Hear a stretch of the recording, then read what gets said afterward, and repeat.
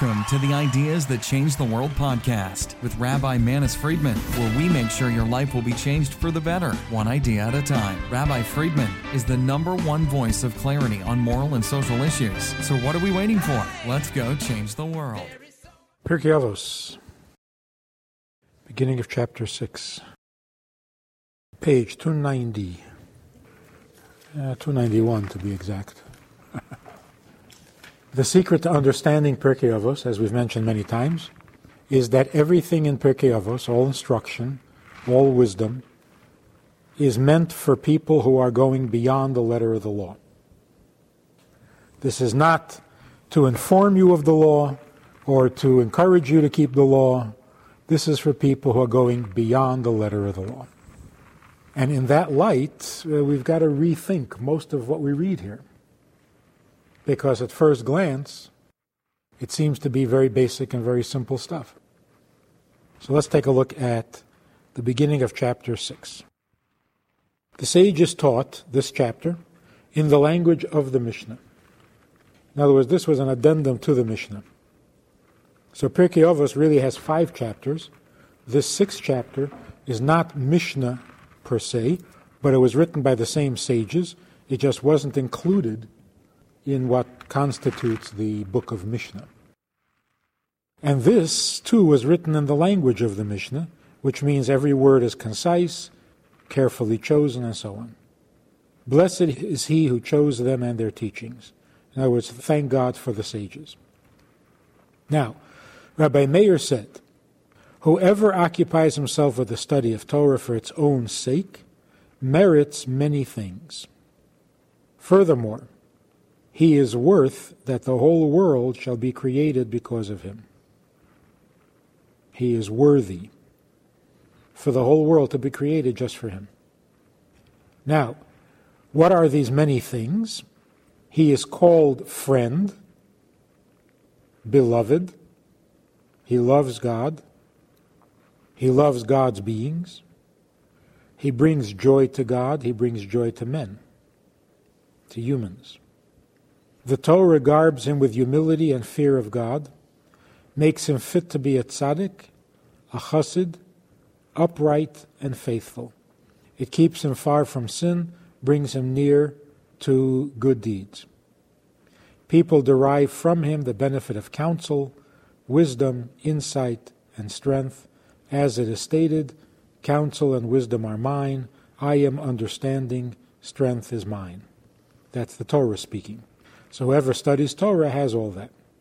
The Torah bestows upon him royalty and authority, discerning judgment.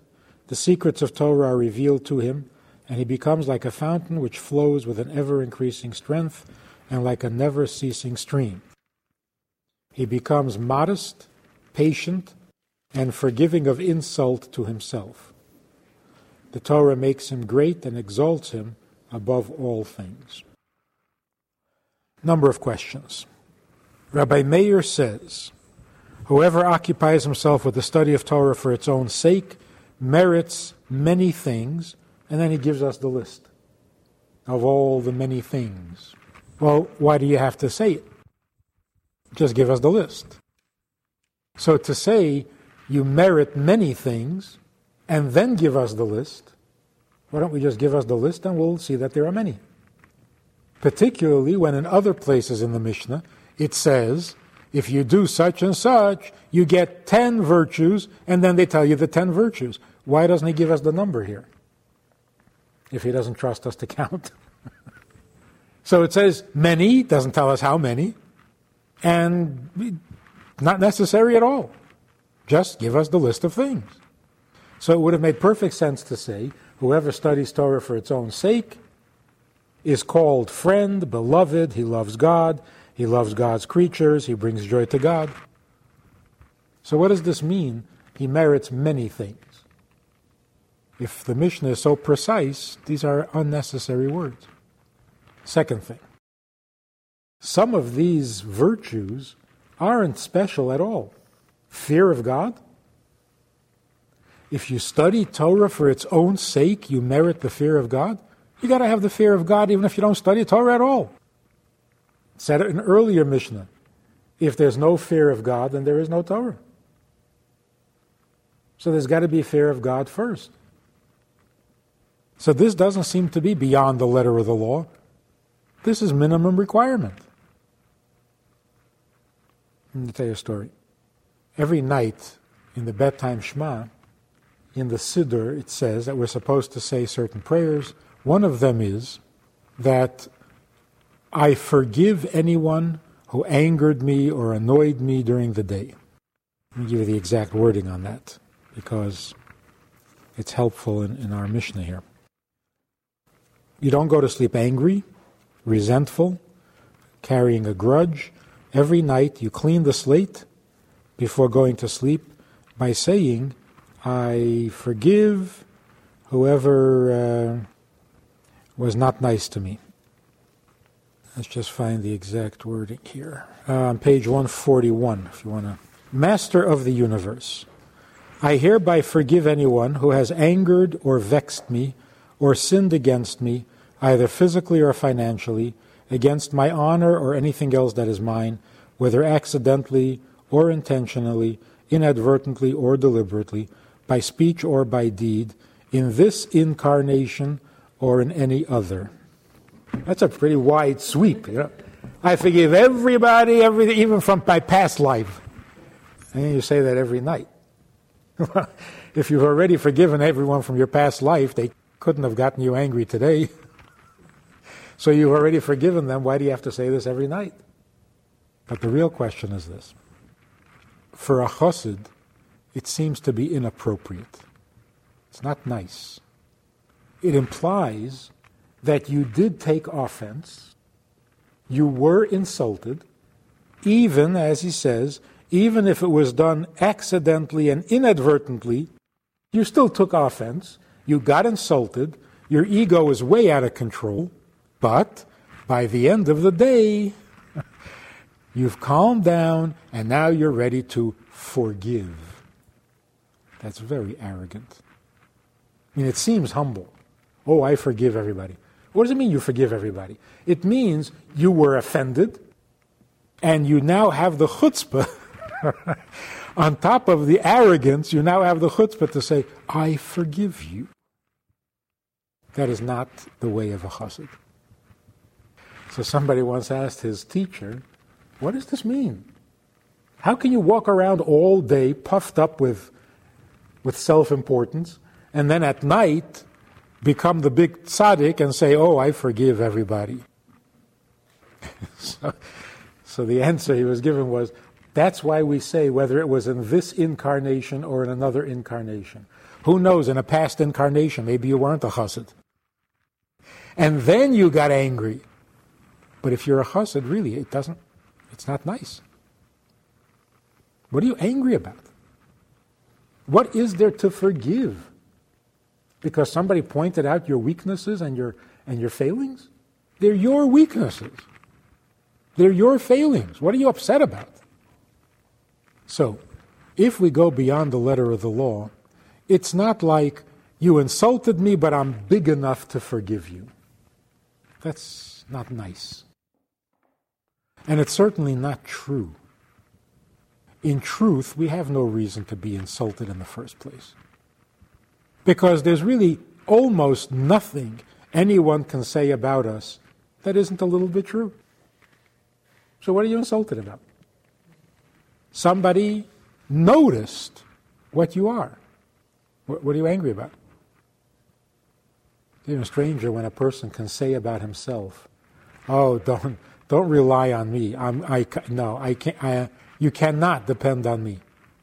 And then 5 minutes later, somebody says, "Him? I wouldn't depend on him for anything." You're insulted. You said it yourself. You know it yourself. What are you insulted? Nobody else is allowed to state the obvious? What are we offended by? Particularly if we're focused on our purpose in life. We exist for one reason, and that is to bring light to the world. What are you getting offended about? What is it, your world? So if we're busy doing our job, you don't get offended in the first place. And therefore there is no need for you to forgive anybody. That's called beyond the letter of the law. By the letter of the law, if somebody offends you in public, you can sue him. Because in fact, it hurts. So legally speaking, technically speaking, it doesn't matter whether you should be hurt or shouldn't be hurt. It's like somebody who gives you a friendly whack on the back and almost knocks the wind out of you, and you say, What's the matter with you? You're violent. He says, No, I'm not. That shouldn't have hurt. Well, maybe it shouldn't have, but it did. So legally, technically, yes, it did hurt. Should it hurt? That's not acceptable in a court of law. It hurt. So by the letter of the law, if you insult somebody and they're offended, you're guilty of an offense. But if you go beyond the letter of the law, there is no reason to be offended. It's silly. And it's even sillier to be offended every day and every day say, okay, by the end of the day, I've gotten over it. Well, if you can get over it by the end of the day, how about get over it right away? Why save it all day? And if you can get over it right away, what are you getting upset about in the first place? So here's one of the questions in our Mishnah. If a person studies Torah for its own sake, he forgives those who insult him. This is not a compliment. This is not somebody beyond the letter of the law. Why did he get offended in the first place? If he studies Torah for its own sake, he lives a life of Torah, what is there that he needs to forgive? 291, right? So on the end of the Mishnah, page 292, forgiving of insult to himself. Top of the page.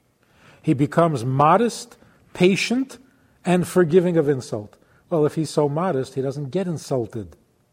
If he's so patient, he doesn't get upset. So he's modest and he's patient, but he still gets upset and he has to forgive you. This is not impressive. Now, let's take a closer look. We're talking about a person who studies Torah for its own sake. But the word the Mishnah uses is not study. Kol ha'esek b'Torah lishma. Everyone who occupies himself with Torah. Why doesn't it simply say studies Torah? You see what I'm saying? Whoever occupies himself with, in parentheses, the study of Torah. But the Hebrew says, whoever occupies himself with Torah. The meaning of that is, there are people who actually study Torah. And it's a study. It's a subject. We're not talking about those people. We're talking about somebody who has gone beyond that. We're talking about somebody for whom the study of Torah is his occupation. What is an occupation? An occupation usually is an obsession. If you run a candy store, it's on your mind 24 hours a day. It's your occupation or preoccupation. It's not something you think about a few hours a day. People who study Torah that way, as an occupation, and they do this for the sake of Torah itself, which means certainly not for the money they're going to make from it, much more than that. There are people who study Torah because they want to know. They need to know. They're going to keep Pesach, they're going to make a Seder. Well, you got to know how. So you open up the book and you study. How do you make a Seder? How do you make your home Pesach day? What is Pesach? What is matzah? What is not matzah? You got to know. So if you study Torah because you need to know how to live and how to perform the mitzvah, that's not Torah for its own sake. That's Torah for the sake of mitzvahs, which has a virtue unto itself. The ones who study in order to do, that's a virtue. Because what other purpose is there to study other than to do? But there are people who study Torah for the pleasure of being in touch with God. Because it's God's Torah. They love to think the way God thinks. Studying Torah, you're thinking the way God thinks. Because these are His thoughts. So they study Torah for its own sake. Now the question could be, if you study Torah for its own sake, how are you going to excel in other areas? Because you might think, if you study Torah for its own sake, you're a little detached from reality, from the world, and you're not really going to be a mensch. You're going to live with your head in the clouds. You're not a mensch. You're holy, but nobody can live with you because you're not a mensch. Maybe you're an angel, but it's very hard to live with an angel. No, it's impossible. They don't get married. For good reason. So this is why the Mishnah says, the study of Torah for its own sake is a wonderful thing. Are you worried that it's going to leave you wanting in other areas? It won't. And that's the meaning of whoever occupies himself with the study of Torah for its own sake will merit many things. What does it mean, merit? It means he'll get it without working for it. It'll come automatically. So he won't be lacking as a mensch. He will automatically get those virtues from the study of Torah. So this is what the Mishnah is trying to tell us here. However, there are certain virtues which, if you don't work at them, there's no way you can have them. If you don't pay attention, it's not going to happen. It can't come as a gift from heaven. So this is why certain things the Mishnah states outright, and other things are qualified. For example, let's read this thing again here. He is called friend, beloved, he loves God, he loves creatures, brings joy to God, he brings joy to men. Now, the Torah garbs him with humility. Well, what does that mean? Why don't you just say he becomes humble? It's because you can't become humble automatically. It's something you got to pay attention to. This person who is devoted to the study of Torah for its own sake is not paying attention to his humility. He's not working at it. And therefore, the Torah can help, but can't do the whole thing. Therefore, the study of Torah garbs him in humility. But whether he'll actually be humble, he's got to put in a little effort. That's not going to come by itself. So the Torah moves him in that direction, disposes him towards humility. But he's not going to be humble if he doesn't actually pay attention. So that's why the Mishnah says, garbs him in humility. It's not just poetic. It only garbs him. It doesn't make him humble. The next thing is, it makes him fit to be a tzaddik. You notice? It won't make him a tzaddik. It makes him fit to be a tzaddik. But to actually be a tzaddik, he's got to pay attention. What does it mean to be a tzaddik? It means to do every mitzvah that he's supposed to do. Well, studying Torah isn't going to exempt him from the other mitzvahs. He's got to pay attention and apply himself to those things. But the study of Torah moves him in that direction. He's more likely to do that because it makes him fit to be a tzaddik. It puts him in that frame of mind. Also, fit to be a chassid and fit to be upright and faithful.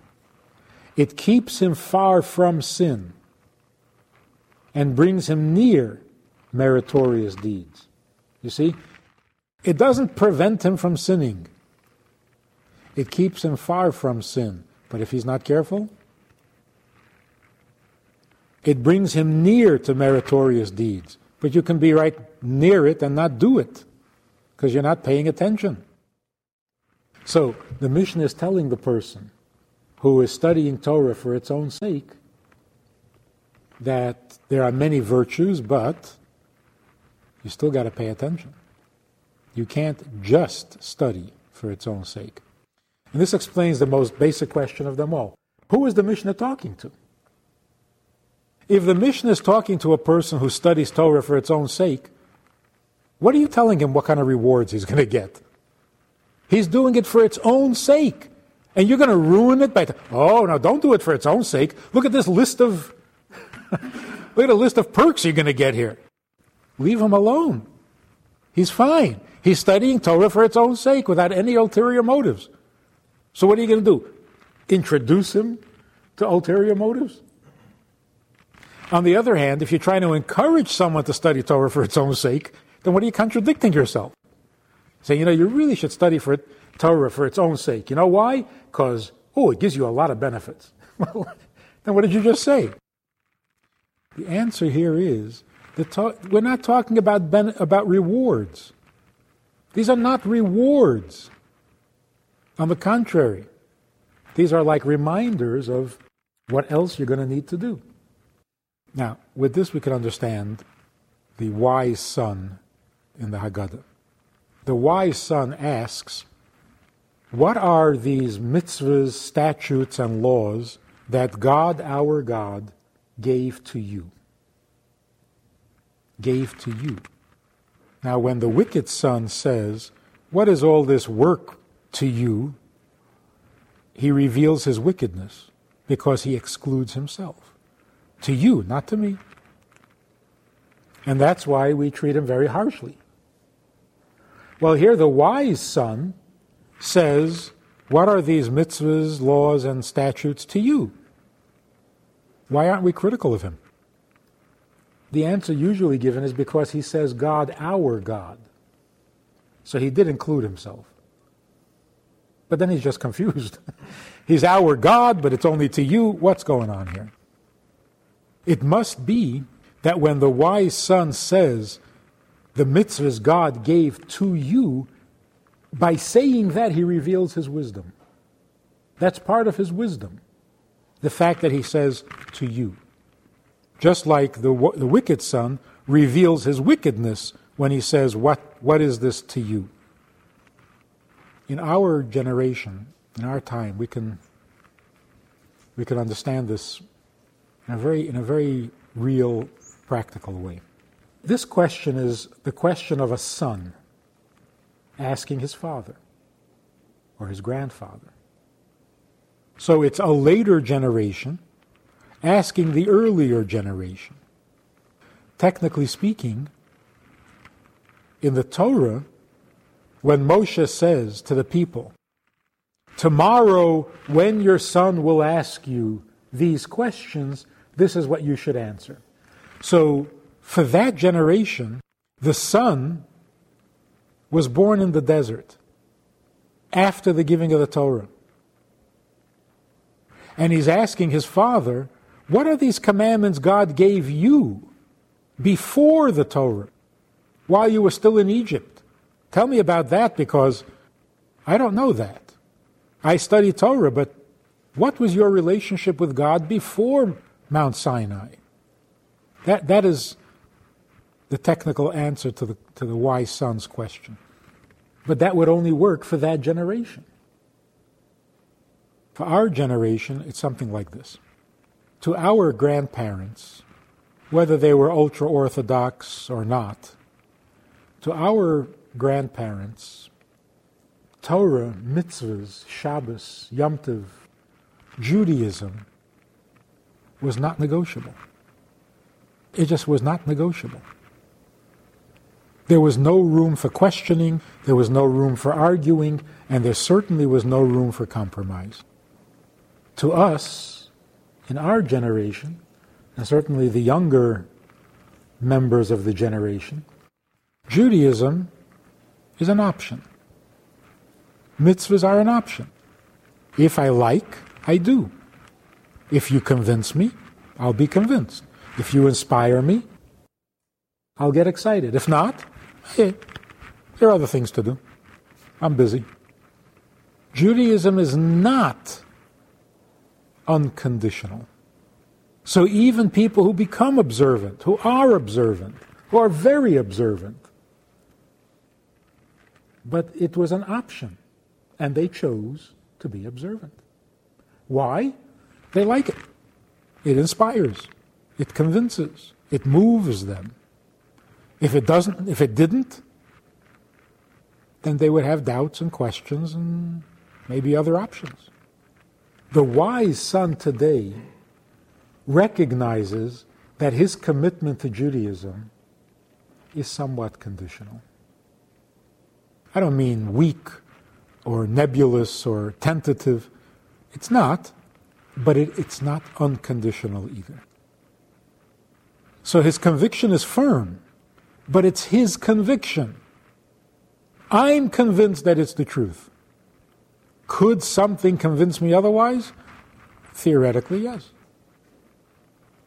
So the wise son, realizing that to him, Judaism, mitzvahs, Shabbos, Yom Tov, is a choice, marvels at the Judaism of the past generations.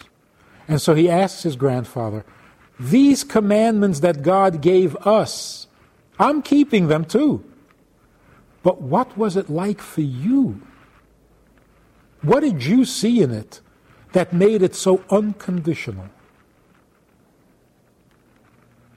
People who came to America and they couldn't find a job because you had to work on Shabbos, and so they didn't work. It's irrational.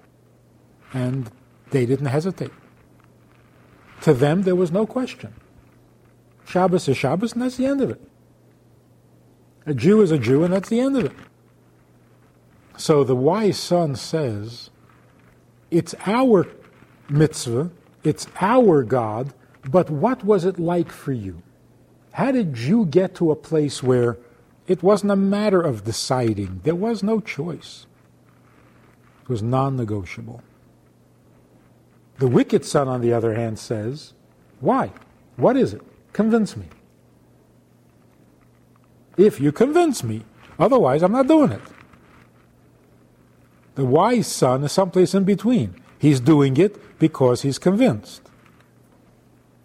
So he's not the wicked son, but he's not like his grandfather either. He's only doing it because he's convinced. His grandfather did it because you don't need to be convinced. A Jew is a Jew.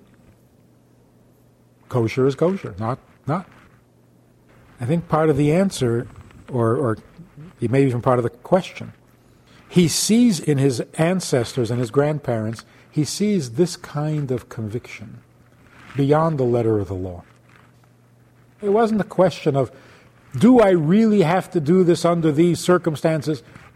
There was no debate. I'm Jewish and I don't work on Shabbos. That means no job? Then there's no job. Well, don't you think that under these circumstances maybe you could find? I don't want to find. Now, what is the answer to the wise son?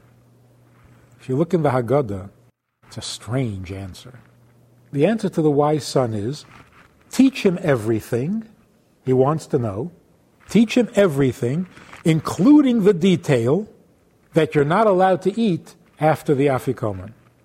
Now, the afikomen, if you remember, is that last piece of matzah that you cannot swallow because you're full. And you think you're finished eating, and somebody says, oh, now we got to eat the afikomen. And I say, oh, no, I can't. In the times of the Paschal lamb, the meat of the sacrifice was eaten at the end of the meal like we eat the afikomen, which means it was eaten after you no longer had any appetite whatsoever. You had to force it down. What is the meaning of that?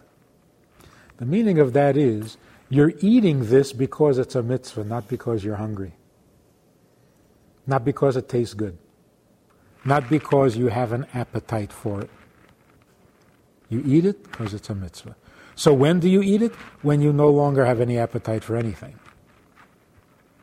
On the other hand, after eating the meat of the sacrifice, you're not allowed to eat anything else that night.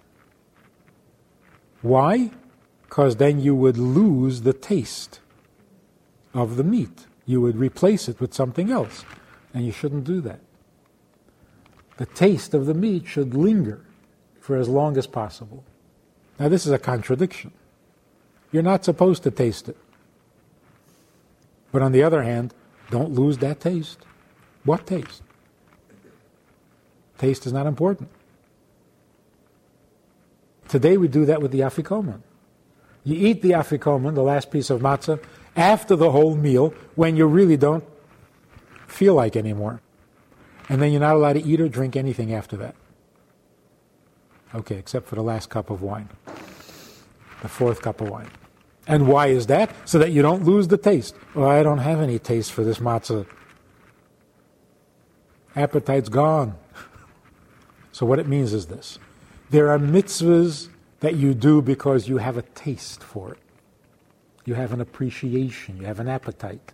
It suits you. It's your taste. And then there are mitzvahs you do because it's a mitzvah. It has nothing to do with whether it tastes good to you or not. It's beyond that. The wise son is saying, how is it that in your generation there was no taste? There was no debate. There was no pleasing anybody. The law was the law, and that's all there was. Right was right, and wrong was wrong. And there was no question of, does it suit me, it doesn't suit me, I have a taste for it, I don't have a taste for it, I understand it, I don't understand it. It didn't exist. Every mitzvah was an afikomen. There was an objective truth. You do what you got to do because you got to do. And in our generation, everything is a matter of taste. Not my style. I don't feel like. It's not my personality. I'm not in the mood. So the wise son is saying, I envy you. What did you see in the mitzvahs that made you that way? And how do I get to be that way? The answer given to the wise son is that you're right. There is a great virtue to unquestioned, absolute certainty about what is right and what is wrong and holy and unholy. But there's a reason for your generation as well. Even though you eat the afikomen without any taste, you don't chase that taste away. You savor it. You have to bring together the objective, unquestioned truth with personal feeling. It's hard. It's much easier to be either or. It's either my way or his way, but can't be both. It can be both. The way it can be both is if you ask, why do I do this mitzvah? The answer, what do you mean why? Because it's a mitzvah. Why is a tree a tree? It's a tree. Why is it a tree? It's a silly question. A mitzvah is a mitzvah. A mitzvah is right. A sin is wrong. That's it. So why? There is no room for the why. How? How should I do the mitzvah? Well, got to do it according to your capacity, according to your taste, according to your understanding, according to the way you know best. In other words, how do you do the mitzvah?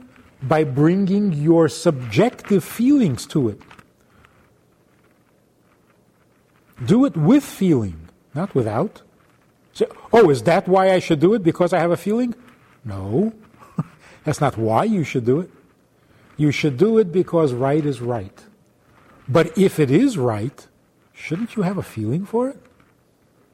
So now that you know this is the truth and this is right and this is Jewish and this is the way it's always been, that doesn't give you a feeling?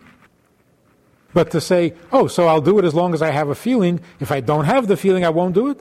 No. If you're a father or a mother, you raise your child.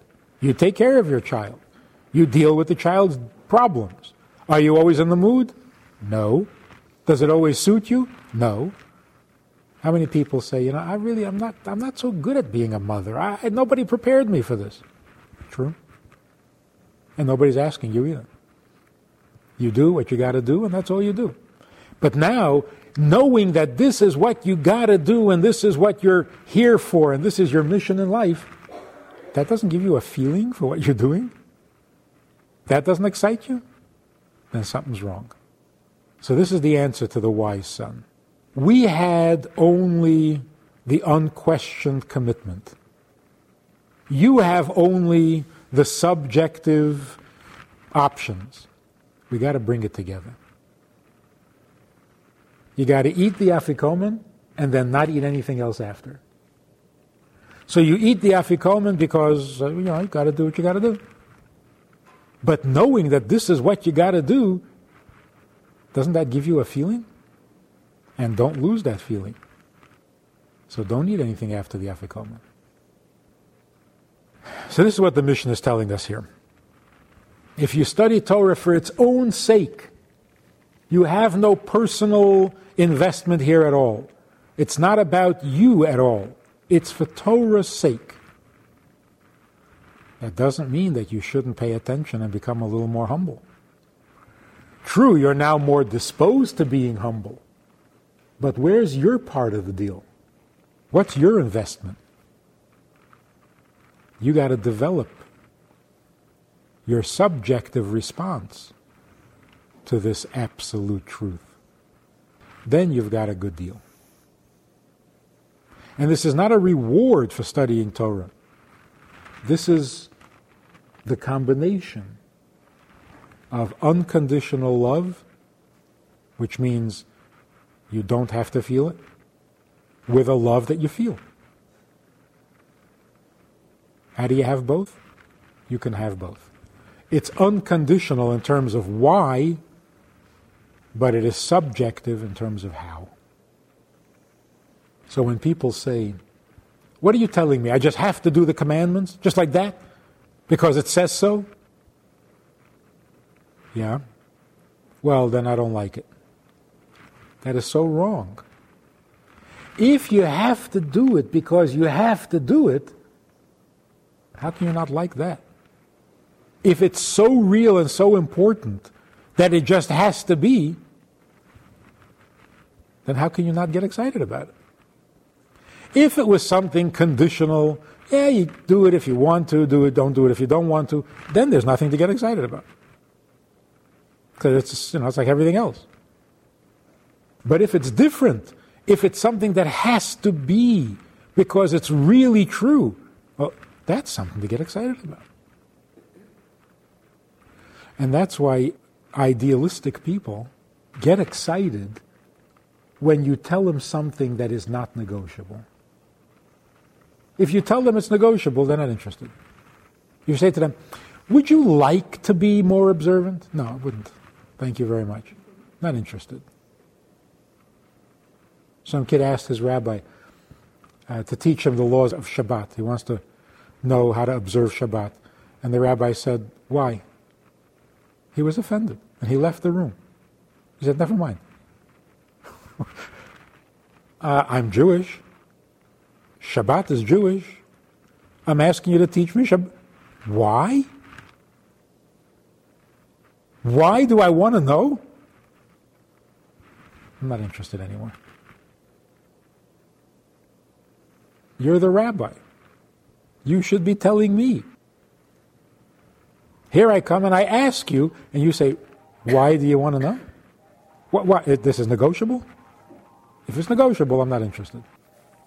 So people say, you tell children that they have 613 commandments and they can't do anything, any work on Shabbos, and they can't go shopping, can't watch a movie, can't turn on the radio. They're not going to like it. It's going to turn them off. And the fact is, a lot of kids are turned off. And they drop out of Judaism. And what do? They join some Indian cult where they can't speak at all for about 40 years, where they can't own any property. They have to turn their credit cards over to the guru, and they have to speak in a language they don't understand, and sleep on the floor, and that they love. You see what you just did? They're not looking for a negotiable way of life. They want to know what's not negotiable. And then they'll handle it. Because if it is negotiable, then it's not interesting. Everything's negotiable. So why is this any better than anything else? That which is true and real should not be negotiable. You can't negotiate reality. Like somebody said, are the laws of Torah as strict as the laws of the country? And the rabbi said, no, it's as strict as the laws of gravity. The laws of a country you can negotiate. You can make amendments, even to the Constitution. The laws of Torah are like the laws of gravity. You can't negotiate with gravity. That's why it's impressive. If you can negotiate, then it's not exciting. So the wise son says to his grandfather, how did you get to a truth that is not negotiable? And the grandfather says, I had that. Now you have a very subjective response to everything. If we could bring that together, a subjective response to a non-negotiable truth, that would be perfect. That would be the high point of the Seder. You hear these stories about people in Europe in the most difficult times. And the way the stories are told are a little off target.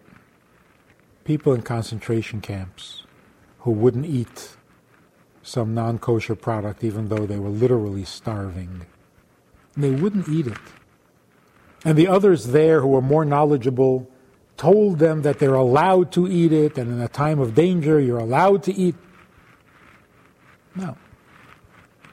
They were not going to compromise even where it was kosher to compromise.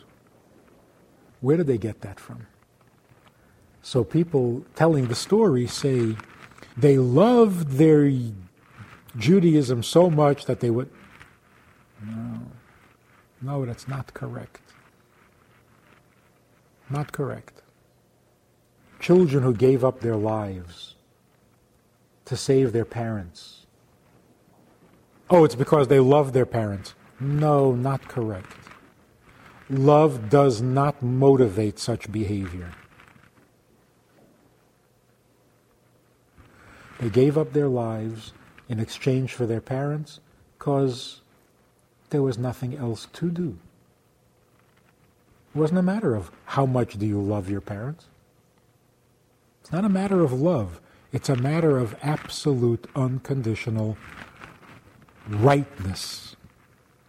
This is what you do. Otherwise, love would never make you do it. It's like the concept of martyrdom.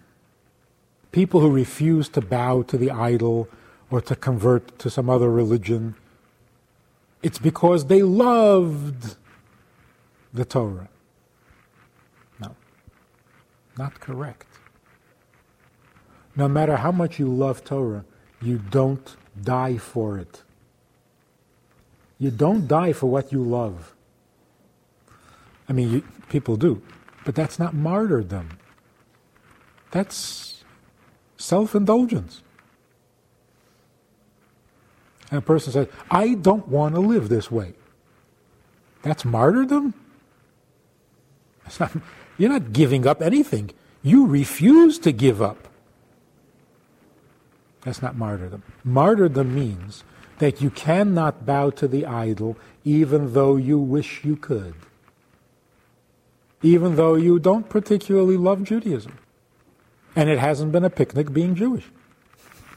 And it's not a picnic now, because they're torturing you.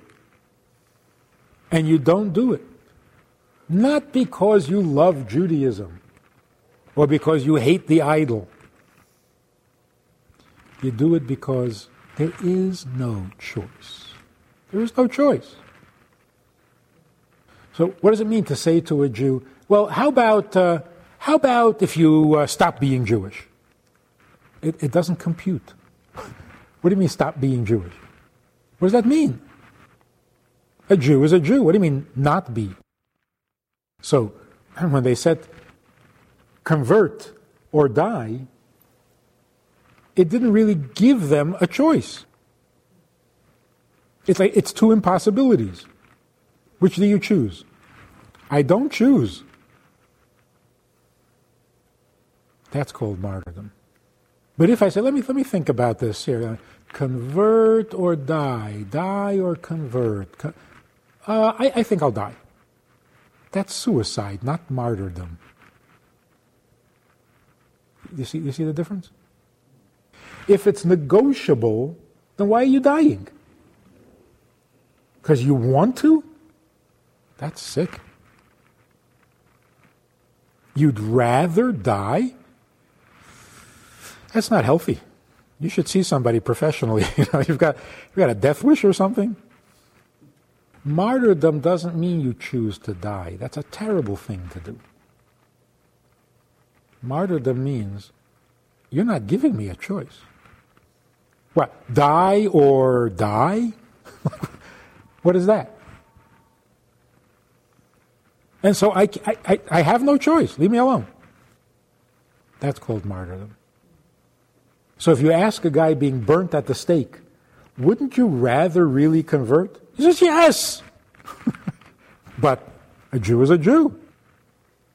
Now, these two Jews are sitting around saying, look at all the money these people are making in the casinos. This is great. We got to open a casino. The other one says, only Indians can run casinos. He says, all right, let's convert. We'll convert. You can't become an Indian. Why not? Can't we convert? No. An Indian's an Indian. A non-Indian is not. So I'm Jewish. All right, but okay, I'll stop. No, you can't stop. You can make believe you stopped, then you're a Marano. You're neither here nor there. You're kind of stuck. But convert? A Jew is a Jew. So what option are you giving me here? Either become an Indian or die. Thank you very much for the options. That's called martyrdom. And for some reason, all of our ancestors had that attitude. Maybe not for every mitzvah. Maybe if they had a non-kosher sandwich and they were starving, maybe they would eat it. But they would not convert. They would not hide the fact that they're Jewish. They would not work on Yom Kippur. I mean, the Hank Greenberg story and the Sandy Koufax story, these are not people who are ultra-Orthodox. So what is it about Yom Kippur? They liked Yom Kippur? No, they didn't. What's to like about it? All you get to do is fast. Pesach you can like. I mean, after the cleaning. Hanukkah you can enjoy. What's to enjoy about Yom Kippur? So why would they not play on Yom Kippur? Because, I love Yom Kippur, so... No, that's ridiculous. It had nothing to do with loving Yom Kippur. It was Yom Kippur, and that's it. And you don't play on Yom Kippur. What do you mean you don't? You don't. Oh, are you Orthodox? I'm not talking about me. Why are you talking about me? I'm talking about Yom Kippur. You don't work on Yom Kippur. Oh, have you become Orthodox? Why do you keep talking about me? It's not about me. It's Yom Kippur. For a more traditional Jew, every mitzvah is that way. It's Shabbos. Don't work on Shabbos. Oh, you're Orthodox? Am I? No, it's Shabbos.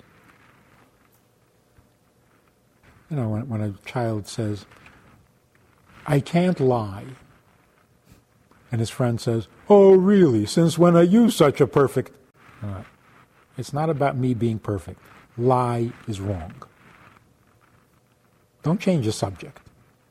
Well, look who's being so righteous now.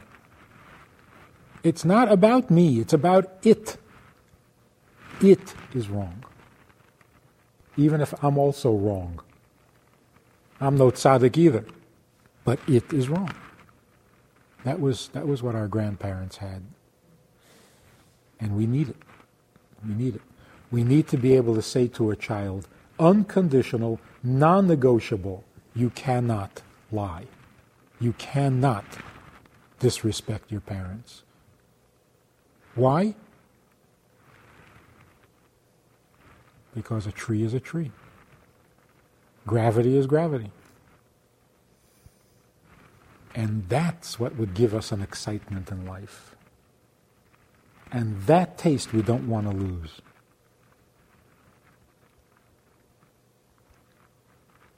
That kind of an innocence. The ability to accept the fact as a fact. Without it, we're tortured people. You're walking down the street and the kid says, why is that tree there? I'm talking about a 3-year-old. Why is that tree there? You say, wow, that's a good question. Who put the tree there? Why is it there? And what purpose is there? But you don't know. So you say, God put it there. The kid says, oh. That's enviable. Tree is there because God put it there. Isn't that the truth? And what could be more satisfying than that?